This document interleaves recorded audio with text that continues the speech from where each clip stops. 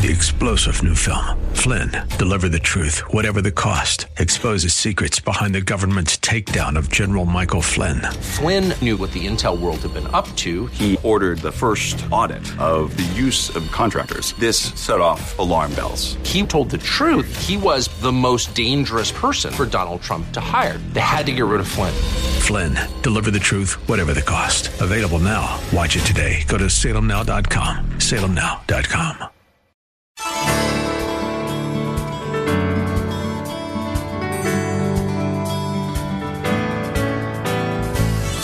Hello and welcome as we lift up Jesus with Pastor Dudley Rutherford. I'm Kyle Welch, and we're glad you are joining us for tonight's broadcast. Pastor Dudley is the senior pastor of Shepherd Church, which is one church on 3 different campuses in the greater Los Angeles area, at Porter Ranch, Woodland Hills, and Agua Dulce. We'll be joining Pastor Dudley in just a moment. But first, we want you to know this program is called Lift Up Jesus, because we exist to lift up Jesus and the life-changing truth of the gospel. And we do this every night, Monday through Friday at 7 p.m. here on KKLA. No matter where you're listening from right now, in your car or your home or at work, you're about to hear bold, uncompromising teaching about faith, family, and daily life. We believe there is nothing like immersing yourself in the Bible each and every day to completely transform your life. We thank you again for joining us tonight. We know you're going to be enriched and encouraged by tonight's program. So let's join Pastor Dudley right now with his message from God's Word. I want you to take your Bibles today and turn to 1 Peter chapter 4 if you're a guest. We've been preaching through this book verse by verse, and I'm speaking today on the subject, Choose Wisely, Grasshopper. Choose Wisely, Grasshopper. Back in the 70s, there was a TV series called Kung Fu. The story was built around a Kung Fu artist by the name of Master Po, which sounds like a rapper to me. Master Po was blind. He could not see. And he was mentoring a young boy, David Carradine, who played the role of Cain. And he would always, the master artist would always say to the young boy, he'd always say these words, choose wisely, grasshopper. And the reason what he was saying there was in the process of the decisions you make sure that you make the wise decision, the wise choice. The choices you make determine who you are. The choices you make or don't make determine your future in this life, and more importantly, your future in the next life. So choose wisely, grasshopper. Today I want to look at 4 decisions that every single person in this room needs to make. You have to choose between living a sinful life or a holy life. When you get out of bed in the morning, before your feet hit the floor, you have to choose. Who are you going to live for today? Yourself or for God? I want you to look at 1 Peter chapter 4. Therefore, since Christ suffered in his body, Peter writes, you need to arm yourselves also with the same attitude. What does that mean? That means that as Christ was willing to suffer because he willingly laid down his life, he willingly suffered so that you and I could have everlasting life. And in the same way that he was willing to suffer, what Peter is saying to the Christians who are suffering, it's okay. You too should be willing to suffer, if need be, for the sake of Christ. You should arm yourselves with the same attitude because he has suffered in his body, is done with sin. He died for sin. He died for my sin. He died for your sin. Verse 2, as a result, speaking about the Lord, he does not live the rest of his earthly life for evil human desires, but he rather lives for the will of God. Remember, Jesus said, not my will, but thine will be done. Jesus did not, even though he was tempted in every way, he never yielded to sin when he was here on this earth. You see, I think the big issue, the big decision is, are you willing to suffer for Christ? Are you willing to lay down your life, if need be, for the sake of the gospel? If you're willing to suffer for Christ, you should be able to overcome any sin that you're wrestling with, because we all wrestle with sin all the time. You got your mind on the wrong thing. You're worried about the sin. You need to be worried, are you willing to sacrifice everything on behalf of Christ? If you are, you should be able to conquer any sin. You don't even need to live the rest of your life for earthly desires because you've made the greater choice. Now look at verse 3. For you have already spent enough time in the past doing what pagans choose to do. And he tells you what pagans do. They live in debauchery, lust, drunkenness, orgies, carousing, and detestable idolatry. What he's saying here is this. When you became a Christian, you left your pagan ways. In fact, he says, you've already spent enough time doing all the things the pagans do, didn't you? Now that you're saved, now that you're a Christian, you no longer live the same way that the pagans live. They made choices to live like that. Once you become a Christian, you no longer live like the pagans do, right? And then we come to verse 4. He says, the pagans, they think it's strange that you do not plunge with them into the same flood of dissipation, and so they heap abuse or ridicule on you. The point is this. If you decide that you're going to live a pure life, if you decide you're going to live a Christ-like life, and you're no longer going to do what the pagans do, those pagans are going to think you're the strangest people that they've ever met. And they're going to ridicule you. They're going to throw abuse on you because you're not going along with them. They're going to make fun of you. Look at verse 4 again. They think it's strange that you do not plunge with them into the same flood of dissipation, and they will heap ridicule, abuse on you. And when that happens, and what Peter's telling us is don't be surprised when the world mocks you. It's normal for anyone in this culture who decides that you're going to live a pure, holy life, they're going to make fun of you. The fact is, some of us, we go right along with the world because we're afraid of the ridicule. Some of you, when you do wrong, you know you shouldn't be doing some of those things, but you do them anyway because you're not willing to take the ridicule and the abuse that they will throw upon you. I say to you, grow up. Stop being a spiritual baby. Jesus died. He died for you. He died for me. We should be willing to die to sin. Well, people are going to make fun of me. Who cares? Well, they're going to write me off as a friend. Well, find some other friends. Well, they don't like it that I don't go party with them anymore. Tough taco, I always say to them. The thing that you have to always remember is this. If they persecuted Jesus, they're going to persecute you. This all goes back to this issue. Are you going to live a sinful life or are you going to live a holy life? You and I ought to be running away from sin, running away from immorality, just as you would run away from something that is scary.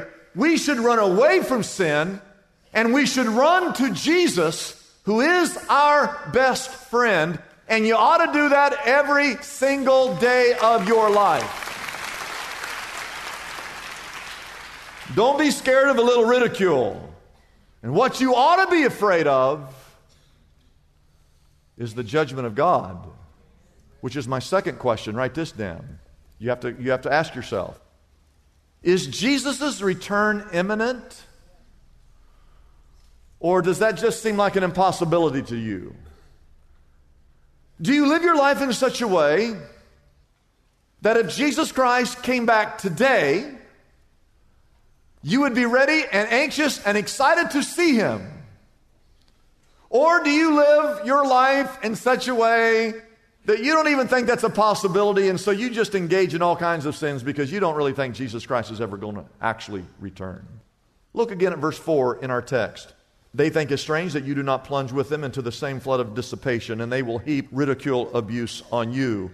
But they, the pagans, will have to give an account to him who is ready to judge the living and the what? The dead. And skip down to verse 7. Look at verse 7, the first 7 words. Peter says, the end of all things is what? Near. Is near. One day Jesus is coming back. It could be today. He says to the writers, are you ready? Do you believe that this could be the day? Some people laugh at that. Some people think that he's never coming back. If you read 2 Peter, it actually says that there are people who scoff. It uses the word scoff. You got to be kidding me. Jesus coming back? That's the funniest thing I've ever heard. 2 Peter says people scoff at the second coming of Jesus Christ. James 4:4 says this. Now this is these are tough words, but I want you to see what James says. He says, you adulterous people, don't you know that friendship with the world is hatred towards God? Anyone who chooses to be a friend of the world becomes an enemy of God. Now, you don't need a Bible college degree to understand this verse. You just have to read it. Look at the second half one more time. Anyone who chooses, say chooses. It's a choice. Anyone who chooses to become a friend of the world becomes an enemy of God. And one day,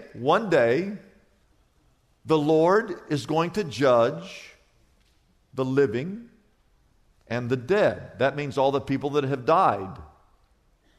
They too will face the judgment. The Bible says in Hebrews 9:27, just as man is destined to die, we're all destined to die, and after that we will all face the judgment. And what Peter is saying here is far better for you to stand up for Christ. Don't go along with the pagans. It's far better to remain and to live a holy life, to suffer some pushback, than it is to live an evil life and one day stand before God and be judged by a holy God. And I want to make this clear. I'm going to stand before God one day, and I'll have to give an account for every word I've ever said and every deed that I have ever done. Every single person in this room, we're all going to stand before God.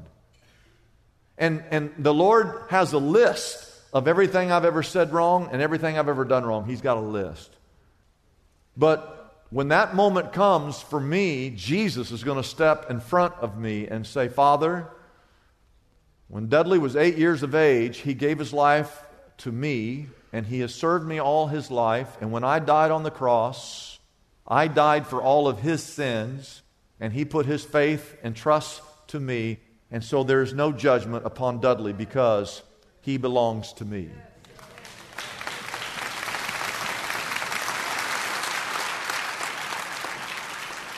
And so I ask you again, are you ready?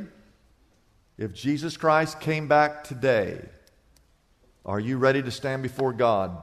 Have you given your life to Jesus Christ? Amen? The third question is this: are you going to serve in the church, or are you going to go it alone? Are you going to serve in the church, or are you just going it alone?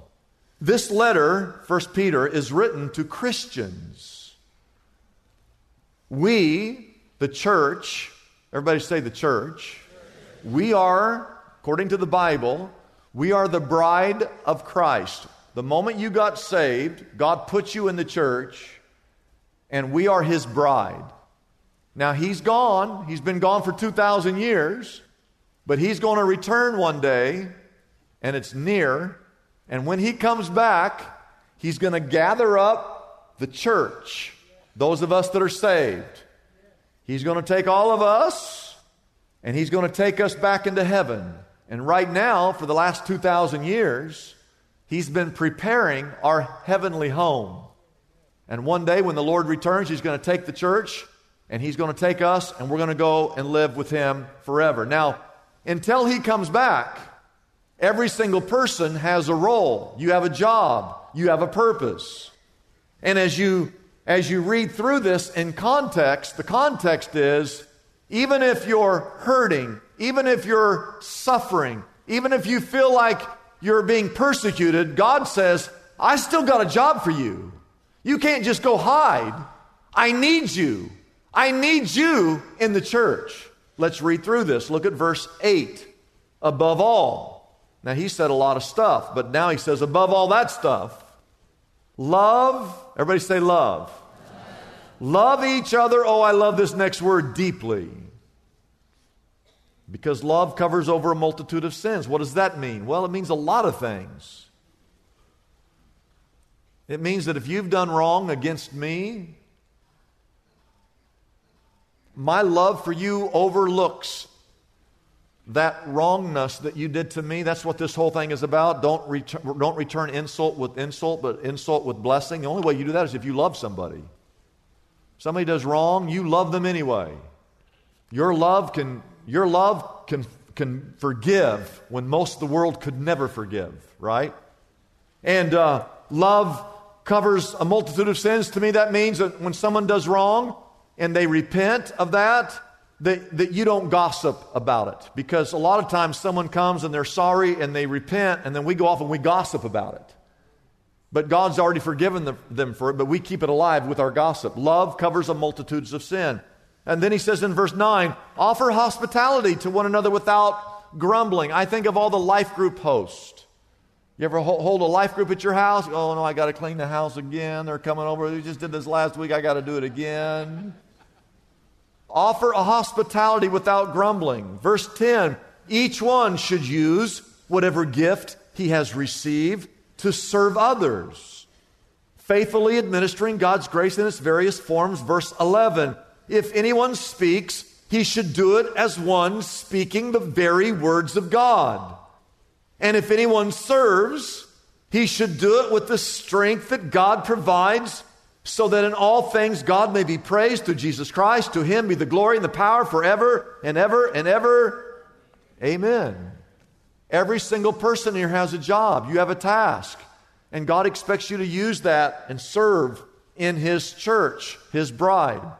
Church is about God pulling people together, and every single person has a gift. They have a skill. They have a talent. And you use that gift to serve the body of Christ. That's how the church is built up and matures. That's how we reach people. That's how we grow. That's called church life, community. It's very important. And what happens in context, everybody say context. These people back in the day of Peter, they were being persecuted. They were being harassed. They got their feelings hurt. And they were doing what happens here a lot of times. We finally get a volunteer, we finally train them, we finally get them in their place, and they get their feelings hurt and they quit. And we got to spend all our man hours trying to find someone else to fill in for that job. Imagine how big this church would be if no one had ever got their feelings hurt and had quit. Well, you'd be sitting on top of each other right now. But in context, these are people who are suffering. And Peter says, I don't care how bad you're hurting. I don't care how bad you're suffering. I don't care how many people are ridiculing you, how many people are making fun of you. I still need you in the church, loving one another deeply, offering hospitality to one another without grumbling, speaking the very words that God would speak, and serving with the strength that God gives you. There's still a church. We still need you. He's saying, I don't care how bad you're hurting. We need you working in the church. That's what he's saying there. And as we close, we come to the most important part. Write this down. Are you ashamed or unashamed? Are you ashamed or unashamed of being a Christian? I want to read to you what I think is the most important verse perhaps in all of 1 Peter. He says in verse 16, however, now watch this, if you suffer as a Christian, do not be what? Ashamed. But praise God that you bear that what? The name. Christian, Christ, I-A-N. If you call yourself a Christian, you bear his name. His name is more important than your name. My name is Dudley. Right? but I'm a Christian. I wear Christ's name. And what he's saying here is when you live in this pagan world and you decide to live a pure life and stop living like the pagans live, and you live like Christ, you wear His name, you will be ridiculed. You're going to be made fun of. You might even be persecuted. You might have to lay down your life and die. But he says, don't ever be afraid. Don't ever be ashamed to tell people that you wear His name. Who wrote this? Why, do you remember his story? The guy that's writing this? If you go back earlier in his life, he was in the upper room with Jesus, and Jesus said, this very night all of you will fall away. And Peter stood up and said, never, Lord, we will never betray you. In fact, Peter said these words, Lord, I'm willing to die for you if need be. And the Lord turns to Peter and he said these words, Peter, before this night is over, you will deny me 3 times before the rooster crows. And Jesus was arrested. And if you go out to the courtyard, Peter's there warming his hands at the fire. He's scared to death because Jesus has been arrested. And he thinks that maybe he's next. And someone comes up to Peter and says, I recognize that accent of yours. You're one of those Galileans. You used to hang out with Jesus. And the Bible says that Peter goes, no, I'm not one of the disciples. The Bible says there's a little teenage girl, a little girl that comes up and says, I recognize you. You follow Jesus. And the Bible says that Peter cursed. He swore. And he says to the little girl, I don't even know who you're talking about. You don't know who you're talking about. You just spent the last 3 years of your life, every single waking moment of every day with this man. Now you're saying you don't even know who he is. And the third time that he denies the Lord, the rooster crows. Imagine the guilt that Peter felt all of those years when he was ashamed to stand up for Jesus Christ. Because he thought he himself might have to suffer.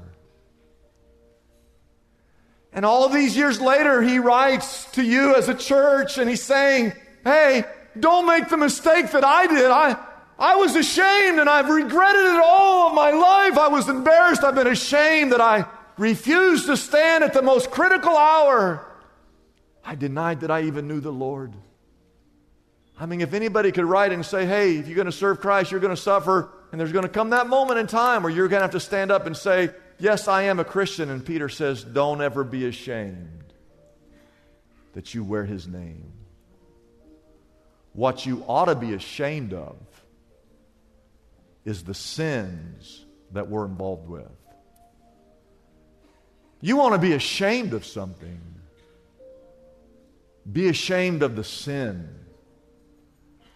that weighs us down, the sin that entangles us, the sin that blinds us, the sin that hardens our hearts, the sin that embarrasses God, the sin that embarrasses our family. Be ashamed of that. Don't be ashamed of Jesus. Be proud of the fact that you wear His name. Run from sin. Stop choosing to do what the pagans do and live a life of purity. Live a life for Jesus Christ. And in due season, He will lift you up and you will live forever with Him.